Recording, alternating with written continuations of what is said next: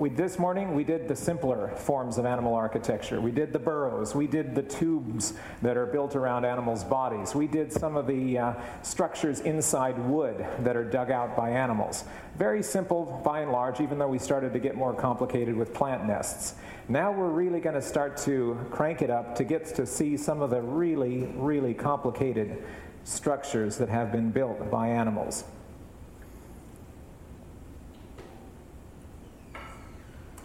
And we're going to start with mud nests. Are we going? Yeah, it's looking good up there. Excellent. All right, so now we're going to start looking at structures that are put together with mud. Now, this right here looks pretty messy. It's all globular mud stuck to a wall, but this is actually an architectural form built by an insect. This is actually their home for their young. This is a type of wasp, and there's a number of different wasps that use mud to create their homes.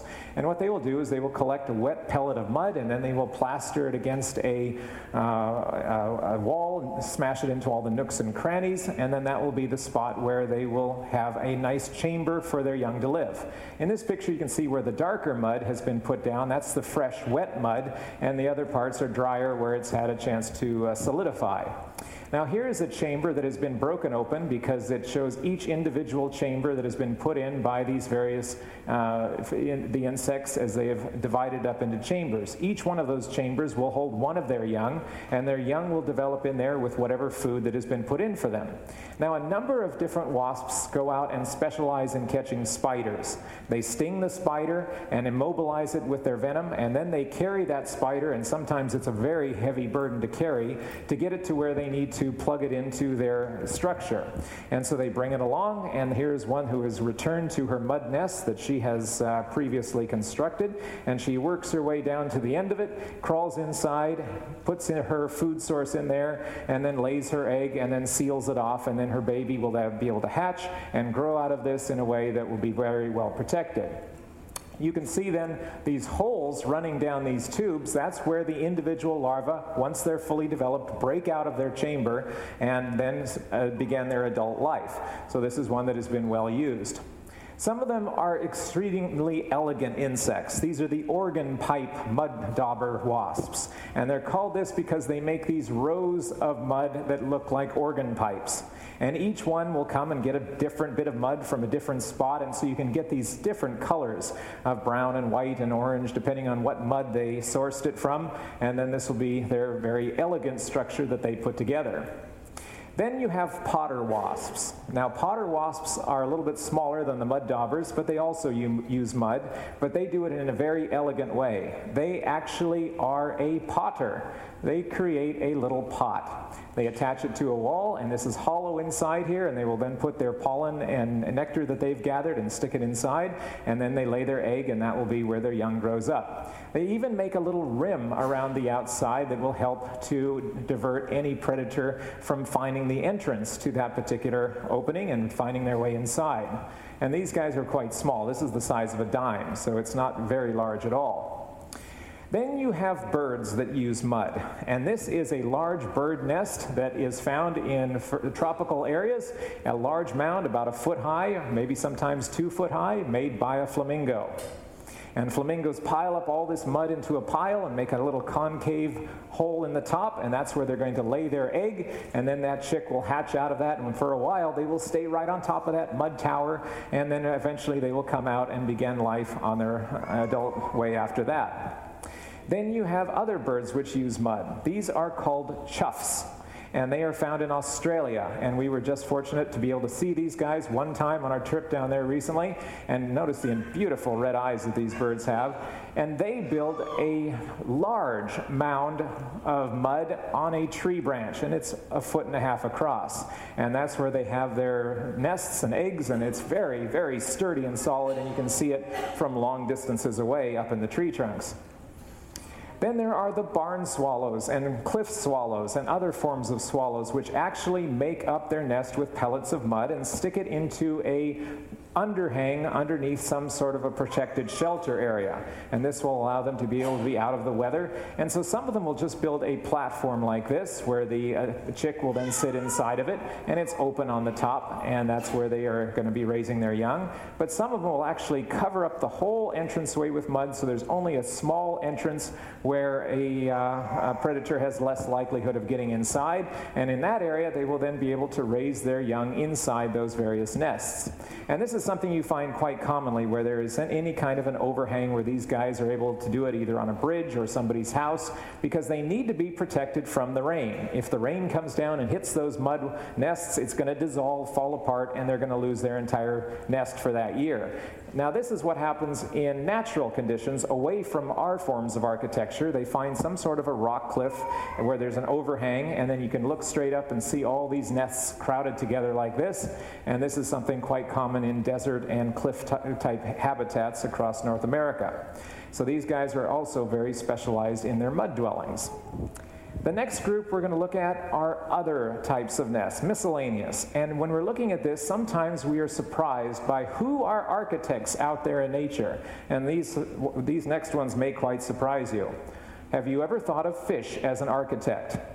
Well, there's a bunch of fish that are found in freshwater habitat areas that will make a round, wide pit in the shallows of a pond or stream, and they will get rid of all the dirt and all the debris, and only the rocks will be left there. And then the males, this is all the males doing this, the males will then display to passing females that come take a look at my nest. I've done a great job, just like what we were looking at this morning with the weaver birds. And he will be keeping it very clean and very fastidious, because the female comes along and lays her eggs inside that nest, and then he keeps it free from dirt and debris and algae and whatever parasites might come along. And so he's going to be guarding that nest, sometimes with her help, sometimes not. Sometimes you can get a whole row of them. Here's a male fish on his nest, and back here is another male fish on his nest, and they can be all along the lake shore, where each one is saying, come on, take a look at my nest, it's better than his. And so this can be quite interesting to see them chasing each other away from each other's nest, because they're a little bit too close for comfort sometimes. There are a whole bunch of fish found in freshwater areas in the world called cichlids. And there are hundreds of species of cichlids, and many of them are nest builders. And so you have a lot of different types of these cichlids which are making elaborate nests, and some of them will then be making something that is taken care of by both parents or by one parent. Some of them are very elaborate, some of them are very simple, but all are forms of architecture in one way or another. And so this is something that quite a few fish are actually nest builders and architects. But now what about this design? What is going on with that? This is a very geometrical pattern that is found in the ocean in very deep water areas off of Japan. And divers swimming around looking at this said, what made that? Because it's way too orderly to be made by natural processes. But when you look at this, it just is just way too far away from anybody to figure out what was going on. They went back to it several times until they finally found who was making this particular pattern. It was a little bitty pufferfish 6 inches long. Now this pufferfish male comes along and he makes this with his body by wriggling his body through the sand and making it into these elegant patterns and troughs and valleys and hills, and eventually has this extraordinary design that he has put together. And this is just to get a female to come and choose him. This is not actually for a nest in any way. This is purely a attractant billboard to get a female to look at him more than the next guy. And this was truly an astonishing way of animal architecture, using art in its pure form to get a female to choose him. A truly extraordinary thing that has only been discovered in the last few years. How about this for an architect? An alligator? That doesn't make much sense, right? But actually, mother alligators are great architects. They will come onto shore when the breeding season is ready, and they will pile up a huge mound of vegetation and brush and debris into a pile on the stream bank, and then they're going to lay their eggs inside of that mound and then cover it all up, and then it serves almost like a compost pile. It actually heats up and keeps their eggs warm and incubates them, and then at this point they'll be nearby in the water waiting for the eggs to be ready to hatch. And when the eggs hatch, they're actually communicating to their mother. They're making little quirky noises inside the eggs, and the mother is responding to them with deep rumbles. And actually, she will talk to her babies before they are actually hatching out of their shell. A very amazing form of communication. Caiman are South and Central American forms of alligator, but they do exactly the same thing, building up their nest mound on the bank of the shore, and again opening it up when it's ready to hatch and protecting their babies from any harm. Crocodiles are also nest builders, but they use a pile of sand. And they put together a huge mound of sand on the stream bank, and then they lay their eggs inside of it, and when the eggs are ready to hatch, again, they're going to be well protected by their parent, waiting for them to come out of their eggshells. And the parents will actually pick up their babies in their mouth and carry them into the water, and get them to a safe spot in the water, and continue to guard them after that. There's a very few monitor lizards or any type of predator who's going to come along and challenge this mother next to the eggs that she is guarding. Maybe perhaps the most incredible architect of all is something we would never dream would be an architect: a snake. There is one type of snake which is an architect. It is the king cobra, found over in Asia. And the king cobra mother gets ready to lay her eggs, and she spins her body into a circle around a pile of brush, and then she contracts that body until she's piled up leaves and branches into a pile in the center of her body.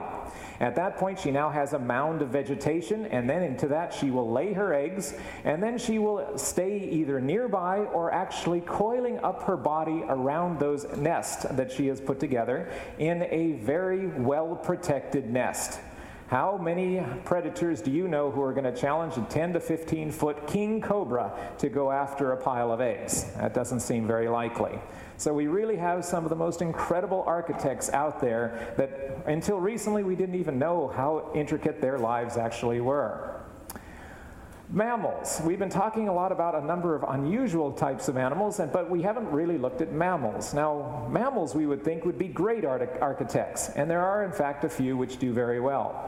Muskrats are a form of water rodent, and they actually build up mounds of vegetation in the water, sticking just up above the surface, and they're going to use that as a feeding platform where they bring their food onto the surface and eat it above the water surface, so they're not having to swim around while they're eating their food. A pretty simple construction. Then there are the primates. There are a number of different primates. The gorillas, the chimpanzees, and the orangutans all do a certain primitive form of architecture. And they will do this.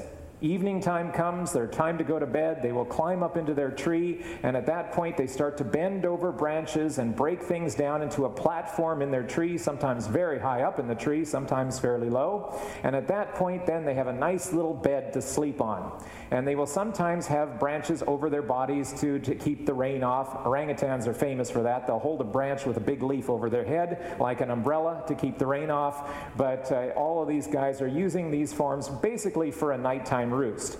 Daytime, they will sometimes put together an even simpler nest, but each day when they're done, they leave their nest behind, they walk away, they go through the jungle, and then they end up somewhere totally different the next night and build a new one. So it's a very temporary structure they're putting together, and it's not very sophisticated. So these animals, which we would think are extremely sophisticated, the great apes, are not doing an extremely sophisticated form of architecture, but it is a form of architecture. Then you have a nest like this, which looks a lot like a bird nest, but is in fact a nest of a squirrel.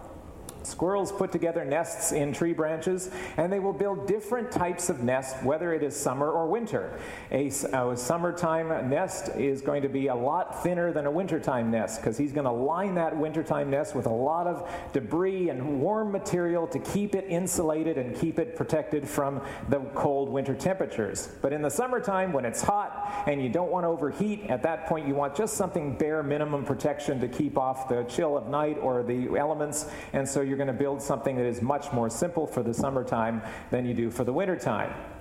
Then there are the harvest mice. Harvest mice are small mice found in grassland habitats around the world, and they put together a ball of grass stems into a very comfy nest that they're going to raise their babies in and allow themselves to have a good sheltered place to come back to every night. Some of them will actually make a nest inside a bird nest, and that's a very protected place that they will be very happy to live in and don't want to let a nest like that get away from them. Then there is this pile of debris, and this is a very formidable pile of debris because it contains a lot of cholla stems as well as the branches and other debris. Who would be making something like this? Well, it's a wood rat. These are the famous pack rats that take something shiny and take it back to their home and leave it there. And they are very fastidious architects because they will find some sort of a cave shelter or some place to be able to pile up all the debris and give themselves a very firm shelter that will allow themselves to be protected. And they will also go to a cactus thicket and find the densest part of the cactus thicket to build their nest because no predator wants to go through all of that to get to any kind of prey. And then even the most amazing ones, the desert wood rats, are actually going to be taking these stems of cholla and piling it up as part of their nest. They are covered by cholla stems, and no predators going through that ever. These are very long-lasting nests that they actually bequeath to the next generation. Their young will inhabit it, and the grandchildren from generation to generation will live in the same nest, so that actually archaeologists go to pack rat nests to find artifacts from 300 years ago because the nests last that long. Silk structures. Now, up to this point, we've been looking at animals that use objects out there or dig in some sort of a ground or tree structure. But there are a few animals which actually make their own structure with substances that they produce themselves, the silk structures. Silk is something that is produced by a gland in an animal that is a liquid that will harden into a hard elastic substance when exposed to oxygen. And so we have web spinners. These little insects are tiny, and you will never see one unless you really know what you're looking for. I've only seen them 3 times in my entire life. Very, very rare. And they have very big hands. And those hands are actually silk-producing glands. They have 200 glands per hand. And they're actually going to use it as weavers to actually weave silk back and forth. And they make an entire structure that they live in that the entire colony of web spinners will have as their protection. And this is something that they make entirely from the silk that they produce with their own hands. And these guys are extraordinary little animals. I actually have an entire segment of these guys in my DVD called Little Known Miracles of God's Creation. So I'm not going to talk any more about these at this point. Then there are the other moths, which are tent spinners as well, web spinners. This is a tent caterpillar moth, the adult form, and here is the larval form. This is much more obvious. Most of us have seen this on branches of trees where there is a big mass of silk inhabited by quite a few little caterpillars. And this is a very well-protected, very dense tent that is put together with all the branches inside there serving as tent poles. And these little larvae will live inside these tents, and they will come out to feed upon the green leaves, and if danger threatens, they will retreat back inside the silk, and it gives them a nice little secure shelter. When they get big enough and old enough to transform into the adult, they will abandon this, and this will be left behind, and they will then transform into these very drab, very small moths that most of us will never even notice. Very unusual little creatures that end up looking very ordinary. A number of different insects use silk that they produce to wrap up various plants, in this case a fern, and they will wrap it up into a ball, and then inside that they will live very secure and protected from whatever danger might threaten that particular animal. But then there are others that use silk but don't produce it. Now, birds don't produce any silk, but the hummingbirds make use of silk that has been produced by others. Hummingbirds will actually go out and find silk from spider webs, and then will pull it off the spider webs, and then they will use it to help construct their own nests. And they will use whatever debris or little plant bits, and then they will use the silk to anchor it. And this gives them a very tight little nest that is very strong. Inside it, they will lay their little eggs, and that will be a nice little spot for them to have their eggs and grow out their little chicks. These guys can be, of course, very sociable. You can have one in your back window. This one right here was right outside somebody's window on a banister, and here's her tiny little nest covered with spider webs. So they are an example of very sophisticated architecture where the animals themselves are not making something, but they're utilizing something made by others as part of their architectural structure. Now, those are the miscellaneous animals that use silk. But of course, there is the master silk builders, the ultimate silk weavers, the spiders. And now we're really getting into the greatest of all the natural wonders when it comes to architecture. I could do nothing but show you an entire program of just spiders, and it would prove the basic foundation of my presentation.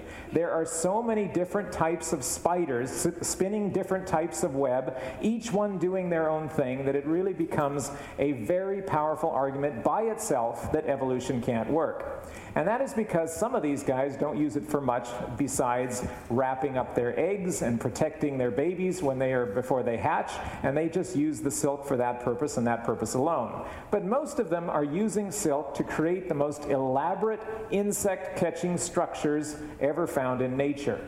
And that is what we're going to be looking at specifically, because we find a huge, amazing variety that God has designed. Now, the typical silk weavers that we're mostly familiar with when we think of a spider are the orb weavers. Now, these come in a variety of different forms. Some of them are very spiny with weird body shapes. And some of them have these elaborate colors and patterns. This one has a really hard abdomen, and it's a very elaborate case that protects their body. Some of them are so clunky looking that when they crawl around, they're top heavy and they can barely move because their body is so weighted with the protection armor that they carry around with them. But some of them are more elongated. They have a longer, thinner body, like this. But the typical orb weaver that most of us think of are the round-bodied ones that we see out in our gardens building up a round silk web. And this is how it works. A spider is capable of producing up to 7 different types of web with their abdomen. And they're able to make sticky web, or stretchy web, or clustered web, or hackled. And it's like each type has a different function and a different use. And so they will make long, strong anchor wires which will anchor the entire structure, and that's what they do first, and get it hooked up to the branches. And then they will make these radials, which are non-sticky radials that go out from a center spot to these anchor lines. Once they've put together that whole non-sticky structure, then they add the sticky web. At this point now, they're going to start on the outside, and they're going to start going around in an inward spiral until they reach the center. And each one of these segments, they do one segment at a time with sticky web, and this is going to be their insect-catching trap. They work their way around like this, working their way to the center until finally they've gotten the whole thing put together with usually a little gap right at the center. And then they sit in the center and wait for prey to come by. Now, the sticky webs are what they want to catch the various insects, while they move around on these non-sticky radials without getting caught on the sticky webs themselves. And so it's a very complicated way that they move around. Now, these sticky webs are usually put together in the evening because they want it up during the night, because that's when a lot of these insects are going to be flying through, and in the dark of the night, these webs are virtually invisible. So you can have here a web which is a very obvious web because I'm shining a flashlight on it, and then I move the flashlight away just slightly and the web just disappears. It hasn't moved an inch, the web is still there, but it is just gone. And if you are an insect flying around in even a moonlit night, you're not going to see that web at all. You're going to blunder right into it and be caught by it, and that's going to become your death trap. Now, in the morning, after this has happened quite a bit, you're now going to have a lot of gaps and holes where a bunch of insects have gotten caught in it and damaged the web, or if they've been too big blundering through it, they're not going to be caught, but they're still damaging the web. So by morning, there's huge rents and gaps in the web, and this web eventually becomes useless to try and catch anything because there's just too many holes in it. In the morning, these spiders will then deconstruct their entire web. A lot of them will actually eat their own web because they don't want to waste the nutrients that they have produced, and so they recycle it inside their own bodies and get it ready for the next night so they can start a brand new web from scratch and have it perfect, ready to go the next night. A lot of these spiders, every single day, new web, a new web. Now, sitting in the center of your web Waiting for prey is very handy because you're close to wherever something might get caught, but it's also quite dangerous because a bird can pick you off, and certain species of bats specialize in spiders in their webs, and so this is something that can be a dangerous spot. So a number of them will actually make a little pouch, usually in a cluster of leaves, where the spider itself will then hide next to the web, and then at that point she will have an access route that she can run out because she has a long guide line from her foot all the way out to the center of the web, so she knows instantaneously if something disturbs her web, and then she can race out to it and grab it, wrap it up in silk, give it a venomous bite, and she has herself her meal. Now, all of these spiders are making this basic type of web, but there's a few orb weavers which elaborate on it to a certain degree, adding a little bit of extra thickness to their web in a little weird zigzag pattern. And so this is something that a lot of these Argiope spiders will put together as part of their web normally. And scientists to this day argue about what it's for, but camouflage seems to be the best thing because it tends to break up the fact that there's a big spider in the center of it. And some of these guys match exactly the hackled web that they've put down. It gives them a very good place to just blend in and disappear, and a bird doesn't see them and doesn't bother them in this way. So we've been looking at the orb weavers, the basic ones, and this is kind of the foundation of webs, so something that we can go now and look at some of the strange and different forms that God has designed and put into nature.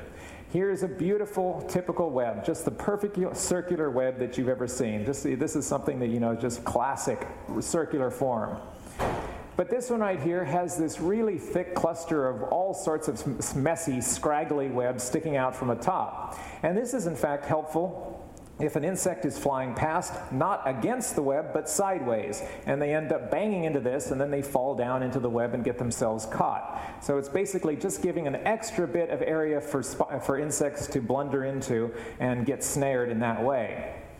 Then we have some that are called the filmy dome spiders. This is a close-up of a couple of them, and they build this filmy dome of non-sticky web. And then the spider sits inside it on the very top, right here, upside down on the inside of her dome, waiting for any insect to stumble into the top of the dome, and then she reaches through and grabs it and pulls it through. Then we have molly orchard spiders, which are basically an orb weaver type of web, but instead of building it vertically, they're building it horizontally. And then they will hang on the underside of the web and wait for prey to come out and get caught in that direction. Then there are the funnel web weavers. These guys are found in any kind of protected area where there's some sort of overhang or place where they can be out of the way. And then these funnel webs will be able to catch anything that's passing by, crawling along the rocks or flying underneath the surface here. And then when they're in these places underneath a cave or an overhang and they're lit up by this dew, you can see how abundant these spiders can actually get. And they can be quite numerous in some of these well-protected places. Then we have the ones that are funnel webs down into the ground. They actually have a hole, burrow in the ground that their tube will lead into, and then they have this flat, non-sticky web expanded out away from it around the hole, and then if any kind of insect comes along and starts to get tangled in that, they race out of their hole and grab it and pull it back down into their tube where they can be protected from any kind of further attack that might come against them. So it's a nice little shelter.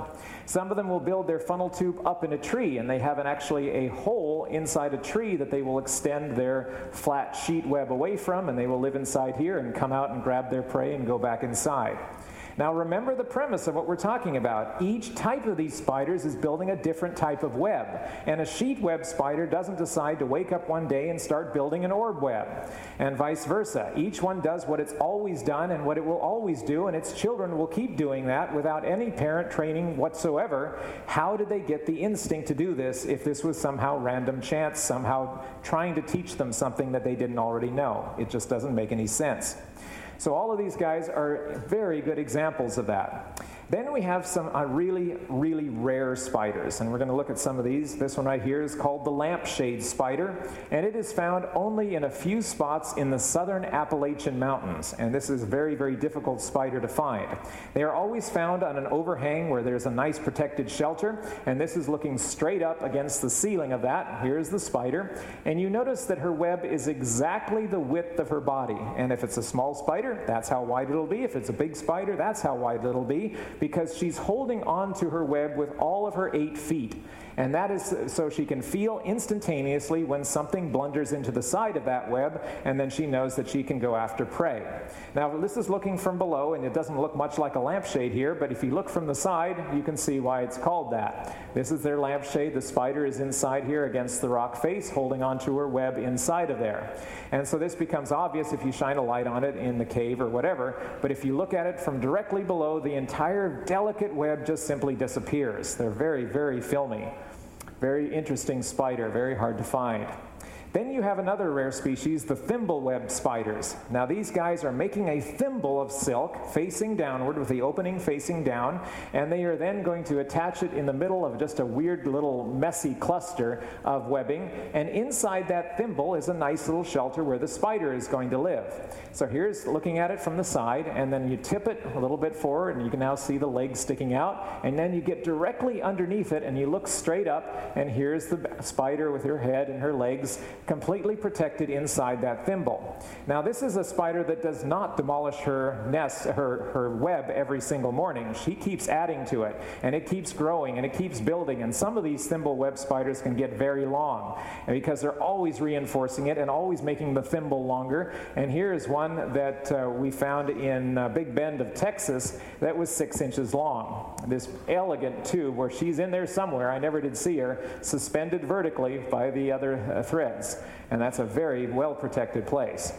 Perhaps the most astonishing of any spider web in existence is the triangle web spider. This is an extraordinarily amazing spider that is very rare. It is found in the Pacific Northwest of North America, Oregon, Washington, British Columbia, in the temperate rainforests up there. And she basically is just a slice of the orb web. 4 radials, non-sticky, attached over here to a bush, and then the sticky webs are in between these 3 different sections. Now, this is a very delicate web. Now, where is the spider in this particular picture? Well, she's over here. And if you don't know where you're going to look for her, you're very likely to miss her because she is tiny. Here is one compared to my finger. Right there. Very tiny little spider. Now this is the extraordinary part of her web. She builds this web, she gets it all structured like this where it's attached up here and here and here, and then she goes up to this spot of it, and then at this point she becomes part of her architecture. She severs the web right here, cuts it through. She holds on to the front part of her web with her front legs. She holds on to the branch with her rear legs, and now she becomes a part of the web itself. She's hanging on with her hind legs, holding onto the web here with her front legs as it heads out here, and now she can feel every single movement by that web. As soon as an insect comes across that web and blunders into it, she can actually pull and let go to help entangle that web before she then reattaches it, runs out, and gets her meal. This is extraordinary architecture where she is making her own body part of her architectural design. That is a skill that even we as humans do not have. A very elegant form of architecture. Then we have the trapdoor spiders. Now these guys are small to medium to large spiders found throughout the world, but you're hardly ever going to see any of these spiders because they're always living underground in a tube burrow that they have dug, and then they line it with silk. They get this very, very well tightly covered with silk. It can go 6 inches, a foot down, and then at the top they make a door that has a hinge on one side. And they make the top of that door to be covered with whatever debris is on the surface of the ground. So in this case, it's pine needles. Now this is with the door open, this is with the door halfway shut, and this is with the door shut. If you did not see that open, you are never going to find this particular burrow. It is totally invisible. It is absolutely no way you're going to find that. And so these guys, the females, live inside these burrows their entire life. They never come out. They only open it up to rush out and grab prey and pull it back into their home. And so they're always waiting just outside the door for the little prey to come by in the dark of night, and they're going to reach out and grab it and yank it in. And they can be quite fast. I was just playing with one of these trapdoor spiders in Australia, and I mean, she was slamming her door shut and slamming it open every time I poked at her webbing, and she was just an incredibly fast little spider, and she was just amazing. You could hear the click of her door slamming shut. It was quite astonishing. But the males, they have a burrow that they build themselves, of course, and they are going to come out once a year to look for a female. And then they start to wander across the landscape until they find a female burrow. And again, here is another burrow. This one is found in a mossy area, and this one is wide open, and this one is half shut, and then it is totally closed. Find the burrow if you don't already know where it is. How do the males find the females' burrows? We really aren't sure about that. They seem to smell it or something, we're not sure, but it is truly a very amazing animal living inside their trapdoor burrows. So with all of these spiders, I mean, I've shown you a lot of spider pictures, and I could show you a lot more. Each spider group is making a different type of web. Each one is doing something special, unique, that helps them survive. And they're not changing, and they're passing on what they know to their young through instinct. And there had to be, for evolution, a first trapdoor spider that somehow decided, I'm going to make a trapdoor spider burrow today, and I'm going to tell my young how to do that, and it's going to become instinct in a few million years. It just doesn't make any sense. All right, so now we get to the final section, the greatest animal builders. This is what you've all been waiting for, the ultimate versions of these various animals, the absolute masters of design. We're going to start with the birds. The greatest bird builder is perhaps the bowerbirds of Australia and New Guinea. These birds have a variety of different species. They're found in the bush and the jungle. And these guys are incredible architects, but it's the male who's doing all the architecture. This is a Regent's bowerbird. This is actually a very rare form to find that is very difficult to find unless you know exactly where to look. We were lucky enough to see these in Australia. And this guy, like the other males of each individual species, are making a bower. Now, what is a bower? Well, this is a bower. It is a row of sticks and debris that they put, depending on the species, in a variety of different designs, and it's got this passageway running through the middle, and this one is made by the satin bowerbird, a whole bunch of sticks placed vertically into the ground on either side, making this nice little tunnel. And then the male is going to sit inside this tunnel, and he is going to sing and call, and a female is going to come by and look at him. And she's going to look at his bower. And she's going to look at the artistic design that the male exhibits in the amount of debris that he puts around his burrow. Each species likes something different. This one right here likes a lot of white, and so they put together shells and bones and various debris, and so that's their design that they're going to put in. And the female comes along and she looks to see if it's acceptable to her tastes, and then she may mate with him. This one right here is the satin bowerbird, and they like blue. And so they go out across the landscape and they look for anything blue. And so they find themselves bottle caps and plastic spoons and trash of various sorts. And they bring it from all over the landscape and from every trash pile and from your front porch if you were careless enough to leave something out. And then they place it in artistic places around their bower. And then the female comes along and then she looks and she sees, is there enough blue there? Oh, I don't think so. I'm going to look for some more blue. And she goes off to the next place. And if she sees enough blue, she might be interested. And then she's going to check out his bower. And if his bower is really good, well put together, then she might accept him. And so the amount of blue trash that he can put together is the ticket to the female's heart. Each species does something different. Each species likes different colors. Each species likes different textures.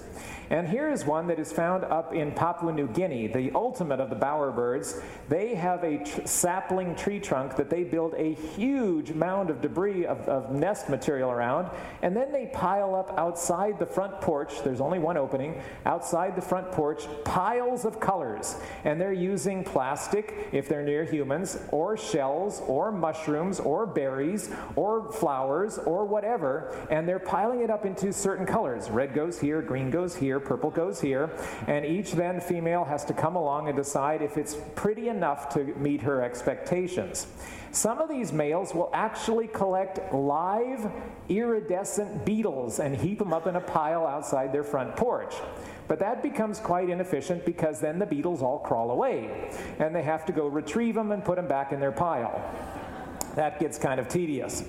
But all of these guys are trying to make the best looking bower, and if it looks like this, I'm sorry, you're out of luck, because it's just not right. And it's definitely an early male that has never done it before trying to figure out how to do it. And so it becomes very, very obvious which are the experts and which are not the experts. So these bowerbirds are doing something truly extraordinary when it comes to artistry, because each male is actually producing something different from the next male.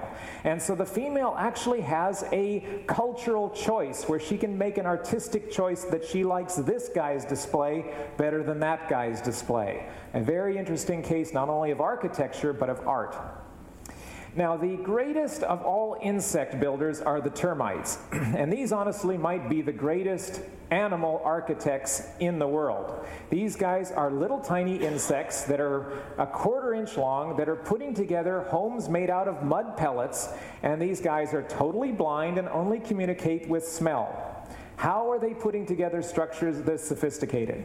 If they are living in a tree, they will make a large tree bulge on the side of a tree where they will live. If they are in a jungle rainforest where there's a lot of rain, they will actually make umbrellas over their nests so they actually sluice off the rain and keep it from getting over waterlogged. If they are living in a dry desert area, they actually have chimneys that cycle out the heat out of the entire colony and keep it from overheating. They can actually control the temperature and humidity of their inside colonies, and some of these guys in the hottest deserts of Namibia even put air conditioning vanes at the bottom of their tunnel systems that produce cool air that cools the entire structure. These guys are exceptional architects, and if we compared the structures they build to ours, they would be far taller and far larger than anything we can put together. Some of the greatest architecture of all is made by some of the simplest creatures of all. There are other creatures that do not make towers up, but make mansions down. And the sandy, red-colored soil you are seeing here exposed is only the entrance to an underground mansion built by another form of architect, the ants. Now, ants come in a huge variety of forms. Some of the most abundant animals on Earth are ants, and each one is making something different, but most of them are underground excavators, digging tunnels underneath the sand. And each of these guys is making something different in their chambers. So some of the chambers will be for their young, some will be the nurseries, some will be the royal chambers for the queen, some will be food chambers, some will be latrines, some will be garbage tips. All of these chambers are very carefully mapped out in the colony. And if you took a colony of ants and you filled it full of a solidifying substance and then knock away all the dirt, this is what it would look like. The incredible structure and complexity of an ant burrow like this is revealed in an unusual cast like this, made inside an ant burrow. Very, very complicated, each chamber doing something different for whatever they needed to do. Now, all of these guys are basically females. All the ones you've ever seen, except for a few flying males, are all females. And most of these are doing the work of the excavation. And so a crater like this will lead down into the tunnel system, and the females are all busily excavating more sand and bringing it to the surface. And there's very few males in the colony, and there's only one female, usually, in a colony of ants. And usually she is the very, very large. She's called the queen. And this is the large queen being surrounded by her royal retinue. Very rarely are you ever going to see one of these on the surface. Mostly they're very deep protected underground. All of these guys have large jaws with which they can grab a piece of dirt and haul it to the surface, and then they dump it out upon the mound that is increasingly growing around the entrance to their home. And this can be quite large, but they add to it, and sometimes out in the prairie states, the harvester ants never stop adding to it, and they make these enormously large mounds, and they clear cut all the vegetation around it to make themselves a nice area not full of weeds, and these can become quite noticeable from distances away. way where you can be hiking through the prairies, and you can use these as road markers as you move across the prairie because they're so distinctive and can be seen from so far away. But the ultimate of the ant builders perhaps are the red ants. These are a medium-sized ant, and they are found in the Rocky Mountains and Cascade Mountains of the western United States. And these guys build up a huge mound of dirt that they have excavated, just like the others. But then they go into the surrounding forests, pine woods usually, and then they get a lot of debris and twigs and pine needles, and they bring it to their nest, and they pile it on top of their nest, so that soon they have an enormous mound that can be 4 feet tall and 6 feet across. And inside this can be hundreds of thousands of ants living inside this one colony. And they can be swarming across the surface of these mounds. They're very vigilant. And these guys are biters, and you cannot get very close to them or else you're in a lot of trouble. And so these guys, they get very agitated if you get too close, and they're very well defended in their protection of their burrow. So here's a mound found in the forest, and this is impressive enough, this huge tower of debris that they have built up. And this one colony by itself will have several 100,000. But what you don't see in this picture is that there's another mound over here, and another mound over here, and another mound over here. We were in one part of the forest near Mount Rainier in Washington where there were dozens of these mounds within sight at any given moment. And this was in an entire empire of ants spread out through this forest. Sometimes they were a double mound like this, close together, but usually they were scattered out over a few dozen feet. All of these were in very large, and here is the least compared to one of them, showing how large they could actually get. These are enormous, enormous mounds. So when we think about the world empires of the past and present, we sometimes don't realize that some of the greatest empires of all are empires like this, the empire of the ants. Then there are some insects which are major constructors of their own material. Wasps like to build their own structures made out of paper. Now the Chinese discovered how to make paper a while back, but wasps have been doing it for 6,000 years. What they will do is they go to an area of wood that is decomposing and starting to rot, and then they will scrape off the slivers of wood on the surface, and they will mix those wood fibers with saliva, and then they will take that wet, pulpy mass, and then they will lay it out into whatever structure they want to build, and as it dries and hardens, it becomes lightweight, strong paper that they can then build into whatever structure they need it to do. And this is a kind of a weird structure, but this, of course, is the much more recognizable wasp nest that is very common across North America. A single queen lays her eggs inside this structure. Each one of those eggs is a new baby ready to hatch out, and then she guards it, and she's the only protector of her nest, and she sits on it and protects it all day. She goes out and feeds herself when she needs to, and when the young finally hatch out, she starts bringing the food to them and feeding them, making sure they're all well fed. Here are those eggs that have now hatched out into larvae, and she's continuing to guard them at this point. But at the time when these finally develop into their the pupal stage, they then transform into adults. And now she has a lot of helpers. And from this point forward, she's not going to be alone, but helped out by all her now grown children, which are going to do all the foraging duties and all the building duties, and her duty from this point forward is only going to be to lay eggs and keep the colony growing as fast as possible. So these colonies can get quite large, but the ones that get the largest are some of the hornet nests. This right here is a bald-faced hornet. This is representative of many different types of hornets, and each one is building a large structure that they will eventually enclose in a globe of paper that will allow them to be very well protected. And so they lay their eggs inside here, they store their food inside here, and then they eventually have a very firm fortress that is going to be very difficult to access because there is one entrance and only one entrance, and they can guard that entrance very thoroughly from any predator might be coming along to bother them. And no one's likely to come into a very well-protected structure like this. All the different layers are where they got their paper. If they got it from this area, it turned brown. If they got it from there, it turned gray. So it's an artistic thing that they have not put any thought into whatsoever. Some of them will actually dig underground a chamber, and then they make their paper nest in that underground chamber, and then they will continue to guard the entrance, and again, nobody's going past that to get to the nest.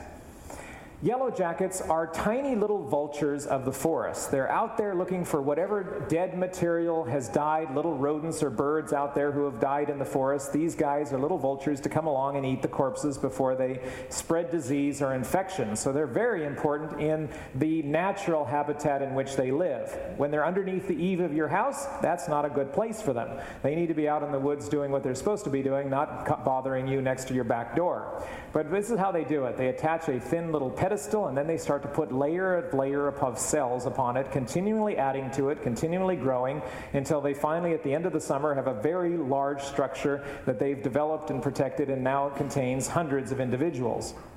Now, the wasps use paper, and that is a very common form of construction. But there is another form of insect construction, and this is wax. And the honeybees and the bumblebees are the specialists in wax. These are a bumblebee, and bumblebees are these very large, very elegant bees that are found in many natural habitats across the world. And these guys live in small colonies of females, usually only about a dozen, and they will make their chambers of wax underground, and then they will raise their young over the course of the summer. But the ones we really want to look at are the honeybees. These guys are the ultimate of construction when it comes to wax. They take a sample of wax and they make the most extraordinary structures ever. Now, in the wild, there are many different types of honeybees, but the largest are found over in Thailand and Southeast Asia, and they are called the giant bees. And they have nests 3 feet across that they will attach to the underside of a limb 60 or 70 feet off the ground.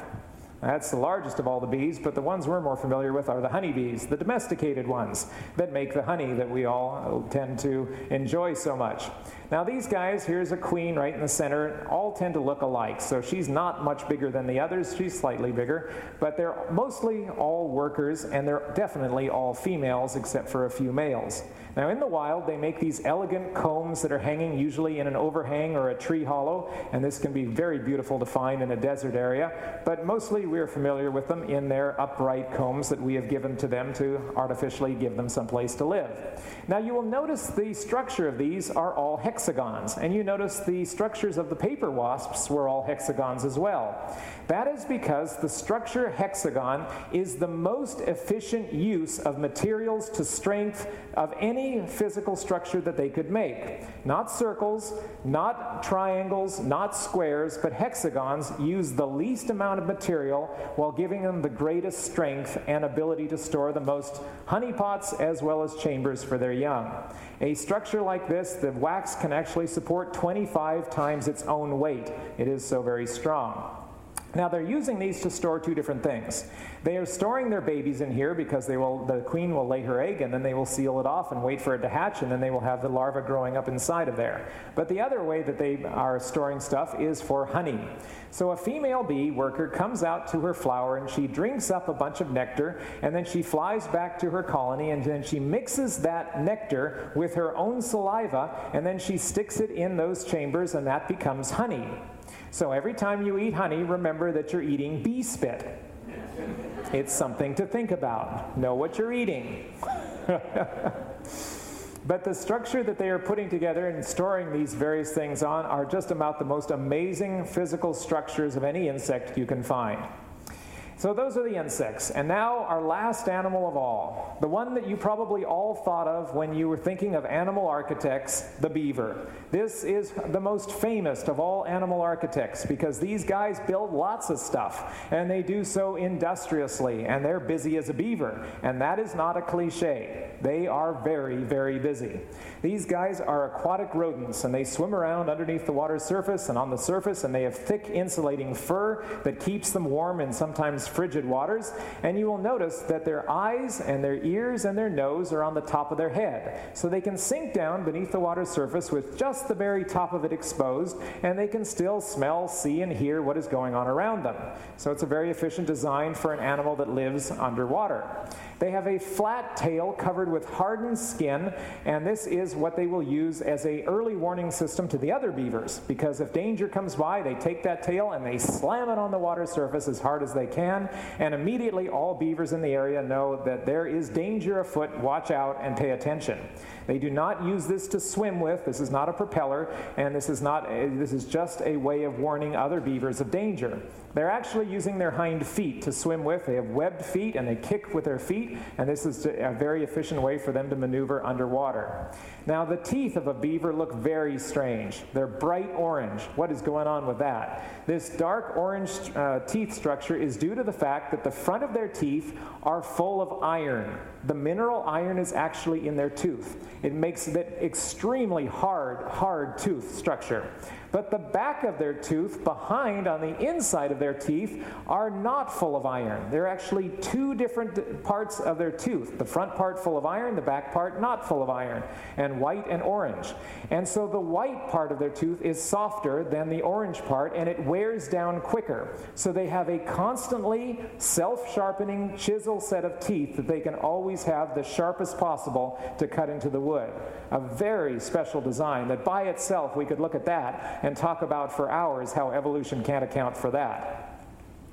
All of these teeth structures and the very durable ability for them to eat wood is because they are wood-eating specialists. That's their main food source. And so they gnaw into these tree trunks and they cut into it until they've dug deep enough into it to cause that tree trunk to be able to collapse and fall over, because these guys are wanting to get at the leaves and the twigs at the top of the tree. That's their food. And they're going to be able to get that only when the tree falls over. So they cut down the tree, and then they start to strip off all the bark and all the twigs and all the leaves until finally they have just only the core of the wood left behind.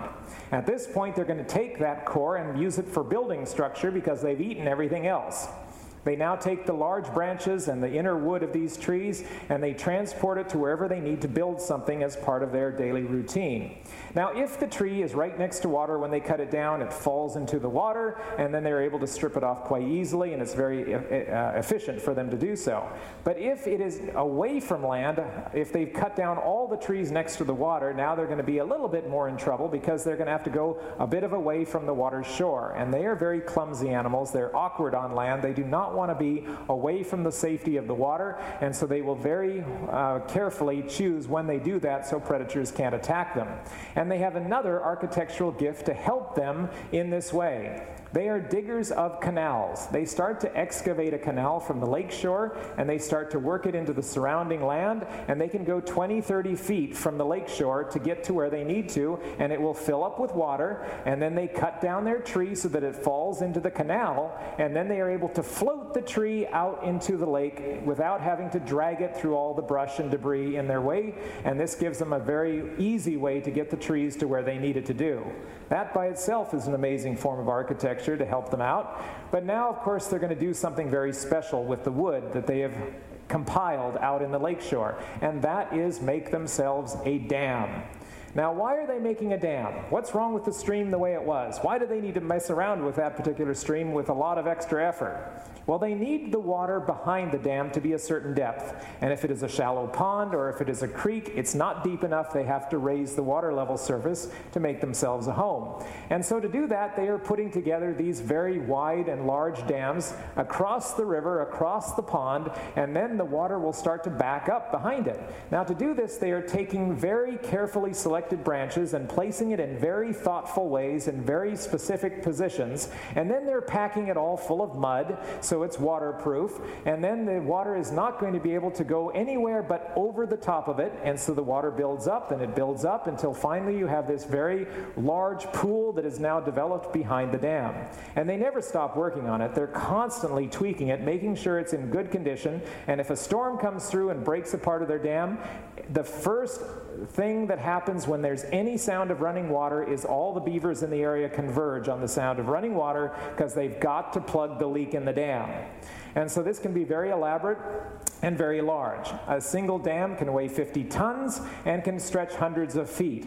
And in fact, there is a dam up in Alberta which actually goes thousands of feet and is seeable from space. It is the only form of animal architecture that can be seen from outer space. So now, why are they doing that? This is why they're doing that. They need the water to be a certain depth so that they can make their home. All of this is just so they can make their home. So stage one is build themselves a dam. Stage two is make yourselves a lodge. Now the lodge is where they're going to live. Inside this pile of sticks is a hollow chamber above the water's surface, but there's no entry to it above the water's surface. The tunnels that lead into it go underwater. They can only get in and out beneath the water's surface. This gives them very strong protection. Here is one that the water level used to be here, but it has been drained. And now you see the opening to their tunnels that lead up into their chambers, going to where their inside chamber actually is. So very few predators can swim underwater and come in, and virtually no predators can dig through this because it is so tight and so dense that you're never going to be able to pry it apart if you're any type of predator trying to get at these guys. So it is a very firm fortress for them to live in. Very elegant way for them to avoid predators as well as temperatures, because they live up north, up in Canada, up in cold places where it gets very cold in the wintertime. And so when the water freezes in the wintertime, now you're going to be safe and warm inside your dam. They can survive when the temperature outside is minus 40 degrees below zero. They're no problem. They're toasty warm inside their lodge. And so here they are living inside here. The water has yet to freeze, but it's going to freeze soon. And at that point, that creates a new problem, because if this is a solid sheet of ice with no breaks in it, and they're inside here and they swim underneath the water's surface, they're not going to be able to come up to the surface, and they can't go to the shore, and they can't cut down any new trees. So they have to have a food source, or they're going to starve. But they were able to prepare for that because they have been busily assembling branches all summer, and they've taken it underneath the water's surface and they've wedged it into the mud deep enough that they have an entire larder of branches waiting for their wintertime needs, for them to go down underneath the water surface, grab a branch, bring it up into their lodge chamber, and they have plenty of food to last them. So all these different aspects give them some of the best architectural protection of any animal out there. And if you see a lodge like this covered with green grass, you know nobody's living in it, because this is an abandoned one, and they are always keeping them up if they are living in it, and you always know whether or not beavers are actually there. So beavers are perfect examples of animal architects. They have skills given them by God, built into them from birth. But each individual beaver will build differently based on their own preferences, energy, and ability. Working both alone and together, beavers build complicated structures that give them safe homes and places to raise their young. Without knowing it, beavers display the caring God bestows on all of His creation. So that's our overview of some of the animal architects that inhabit the world around us. We could list many more, both on land and sea, but the point remains the same as when we started this presentation. Since animals cannot teach new generations any building skills they have developed, it all must rely on instinct. But how does instinct develop? Science has proven that instinct does not occur in children to a parent who has learned a new skill. There must be something more responsible. Instinct only makes sense if it is a gift from God that varies based on the needs of each species. How those instincts are used will depend on each individual, but their source is clear. If there were only one or two animal architects, evolution could explain it. If there were a few dozen scattered around among the various animals, then evolution would be hard-pressed, but it might be within the realm of possibility. But when there are not dozens, but hundreds, if not thousands of species that employ architecture, evolution is crushed. Animals use construction, both simple and sophisticated, to meet their survival needs. Evolutionists are creating their own fantasy when they pretend that architecture is anything but the product of God's wonderful design. In our other creation presentations, we have looked at nature and animals from many angles to see what they have to teach us about God's creation and the care that He bestows on what He has made. We have seen complexity and diversity and hidden wonders all around us. God's gift of animal architecture is another piece of the puzzle that shows us the splendor and the glory of the infinite God that has blessed His creation with life. So I hope that has been an interesting way to look at an aspect of creation science that perhaps we've never thought about. Now what we're going to do right now is we're going to take a bit of a break, but we're going to open it up to questions. We are now at 6:35, and we're going to open it up to any questions anybody might have at this point about anything I've talked about today. We are going to be taking our break right now as well, so anytime you want to get up and take a break, that's fine, because we are going to be starting promptly at 7 o'clock with our last meeting. So at this point, do we have a microphone? Does anybody have any questions who wants to ask anything about what we've been looking at? I will be happy to take them. At the 7 o'clock hour, if you do not know what I'm talking about, it is called Without This Animal You Will Die, and is the most important presentation of the day, because it gets very practical and very real to us on a very intimate detail of what we are doing and how we may end up hurting ourselves by losing those animals that are keeping us alive. So I hope you can be able to stay for that. At this point, anybody have any questions? The bee situation has become quite drastic over the last 15 years. We're talking about honeybees here. It's been a variety of different problems that have kind of culminated in a major crisis for bees. Now, this has been a major source of concern because bees are pollinators and they provide us with a lot of industry and the way we grow our food and various things like this. So the question is very relevant to many people at this point. And so a lot of money has been thrown on this. And this is what has been found. There are a number of different reasons that bees are dying off, and there's no single answer. Some of them have been found to be infested with parasites, and they have gathered these parasites because they're always being hauled to a new location to pollinate various food crops, and so when they move it to a new place, they pick up the parasites from there and over here, and so they're getting a lot of parasites they never got before. The immune system of the bees is also extremely low, and this is very serious because they're not able to withstand any diseases, and a lot of diseases have been killing them because of the lowered immune system, and that has been a very strong mystery as to what is causing the lowered immune system. And in fact, there are a number of reasons again. Part of it is the fact that they are put in a truck in the back of a vehicle and driven down the freeway, and they're shaken to bits. Now, that's not extremely helpful for anybody, and it's certainly not a natural form of life for a bee that would normally be sitting in a tree its entire life. And so that is actually causing them stress, and their immune system has been hurt by that. They are also being exposed to various pathogens that have been causing them to be weakened and damaged in various ways. But here's the real kicker, and this is something that has only been discovered in probably the last 2 years. In the last 15 years, we have developed new types of pesticides that are called synthetic pesticides. And before we would take something from a plant and turn it into a thing and whatever. But we're actually now creating our own types of pesticides that are specifically targeted for a certain type of plant. And so one of the most lethal that has been discovered is taken from nicotine, tobacco, and it is called a neonicotide pesticide. And this has been used very strongly across America and the world in the last 15 years. And it has been discovered that this is the most lethal form of pesticide for many native bee species, including the honeybees. And so if you spray this on your tree, or on the roots of your tree, or on the trunk of your tree, that entire tree is now full of this pesticide, and a bee comes along and it lands on the flower and it drinks the nectar and it drops dead. It is an instant killer. The entire tree becomes a toxic waste dump for bees. And if you come in contact with it, you die if you are a bee. And we're going to be talking about this a little bit in my next program where we have examples of this. But this is in fact a major, major part of the problem right now.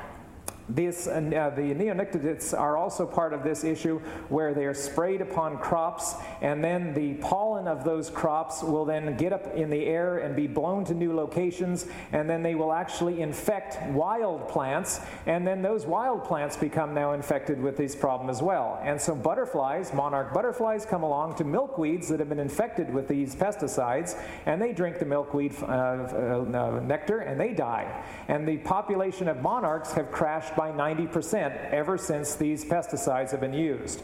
And so this is a clear 1-to-1 ratio of when these were introduced, monarchs go down. It's wherever it happens, it's been very obvious.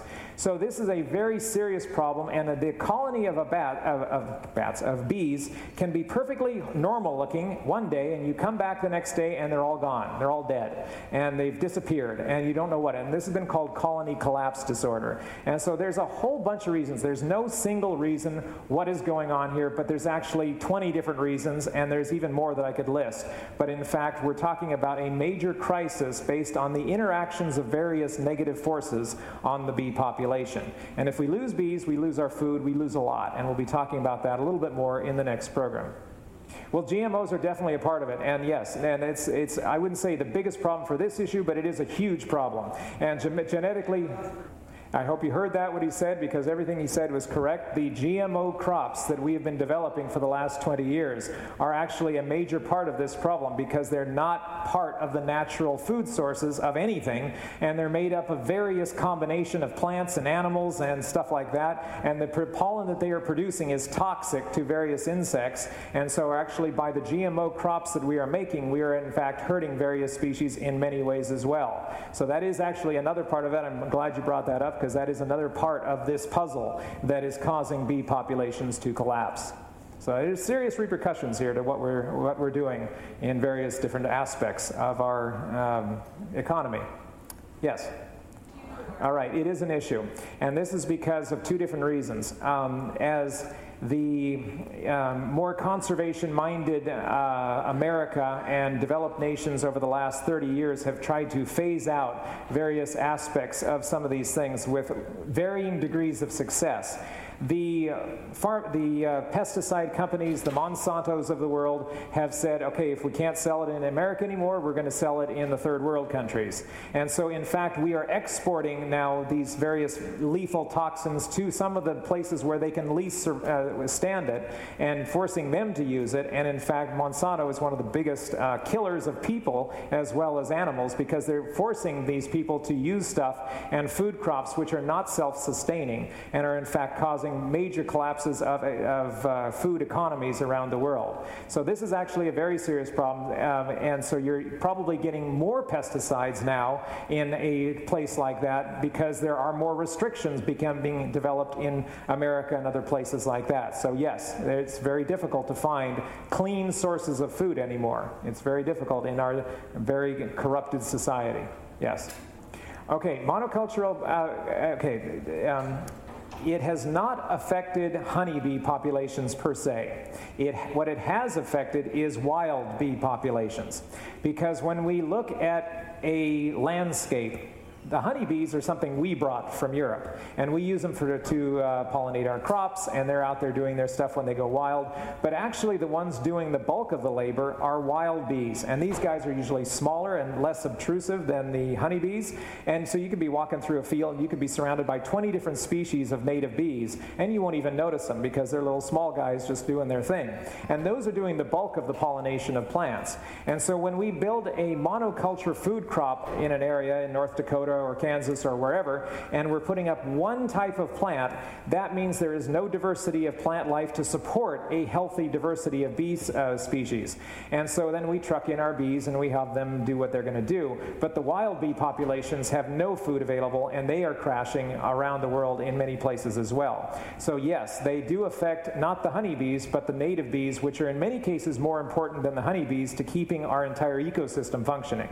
And so that is actually a very real problem of monocultural crops, because when you have a field of corn next to a field of corn next to a field of corn, well, that's not going to support many different types of animals. And so that is a serious problem as well. Okay, I do not know much about that particular topic, so I'll just be honest and say I know that it exists, and I know there are various issues, but I would not speak with authority on it, so I'm not going to just blunder around with a half answer. Okay, this gets into another one of my programs where I talk about the predation that exists in nature. Where did that come from? That's called Red in Tooth and Claw. And it asks, where did the predators come from, and how do they fit into the ecosystem that we have now compared to the way it was in Eden? In Eden, there was no death, there was no killing, there was no predation. I mean, you were not going to find any way of killing anything, because everything was safe from everything else. Now, when sin comes into the world, death becomes an instant part of sin. And we'll be talking about this a little bit more in our next program, but I really go into it in that other program, where why we have predators actually matters.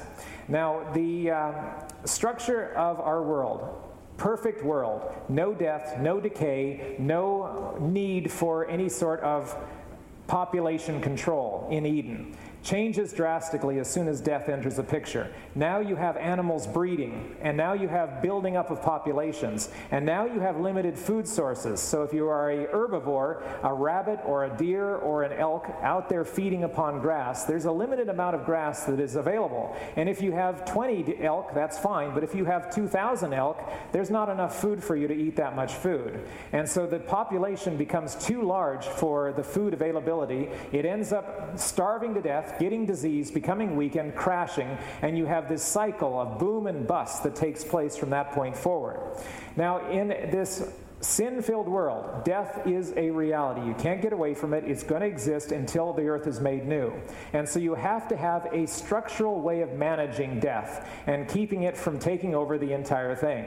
And so this is where predators come into play, because if God had not made predators at the time of sin, all the world's ecosystems would have eventually disintegrated through the overpopulation of the herbivores. But because predators are there in a smaller percentage than the herbivores, doing their job in keeping keeping the herbivores under population control, now you have a system which can be managed by those predators. And so, in fact, predators become a crucial part of maintaining a sin-filled ecosystem without it self-destructing. So, in fact, predatory animals are something that God had to have made at the time of the fall, or else it would have been even worse than it now is. And so Satan is not responsible for the predators. God is responsible for the predators, because it would be much, much worse if there were no predators. And Satan isn't going to make this world any better than he can anyway avoid. And so predators are a natural part of the ecosystem as long as death exists. Now, that makes them a useful and important part of God's creation. So all the structures we were talking about with spiders eating insects, if we did not have those spiders eating insects, we would be this deep in insects. And that's just a reality. There's just too many insects breeding, and we need something to keep them down. And so God made the spiders to have webs to be able to catch those insects, or else we would not be in any good shape whatsoever. And so there are a lot of these structural things that we've been talking about with the various different animals, which are predators, it is part of God's plan that they be able to build. And so the structural ability of a predator is just as valid as it is of an herbivore. And in fact, some of the more sophisticated animals are predators because they have to think and they have to know how to catch their food, where a deer can just go out there and, oh, there's food I can eat. And it doesn't require a lot of brain power, where a predator needs a lot more sophistication, and that's why a lot of the animals we looked at today were predators. All right, that is a very good question, and I have read a lot of books on evolutionary points of view, and I have listened to lots of David Attenborough, and I have listened to lots of nature programs from all over the place, and I hear a lot about instinct, nonstop. I have yet to hear any coherent explanation of instinct, how it developed. And so I don't know the answer to that. Now, if there's some guy in an ivory tower somewhere in academia who has written a defense of instinct from an evolutionary point of view, I haven't seen it. So I do not know the answer to that question because I don't know what they would say. They never give an explanation for it. And so it's something that is one of those black boxes of evolution that they don't want to talk about because it is a major weakness of what their theory is. So I don't know what they would say because I've never heard them say it. This media was brought to you by Audioverse, a website dedicated to spreading God's Word through free sermon audio and much more. If you would like to know more about Audioverse, or if you would like to listen to more sermons, please visit www.audioverse.org.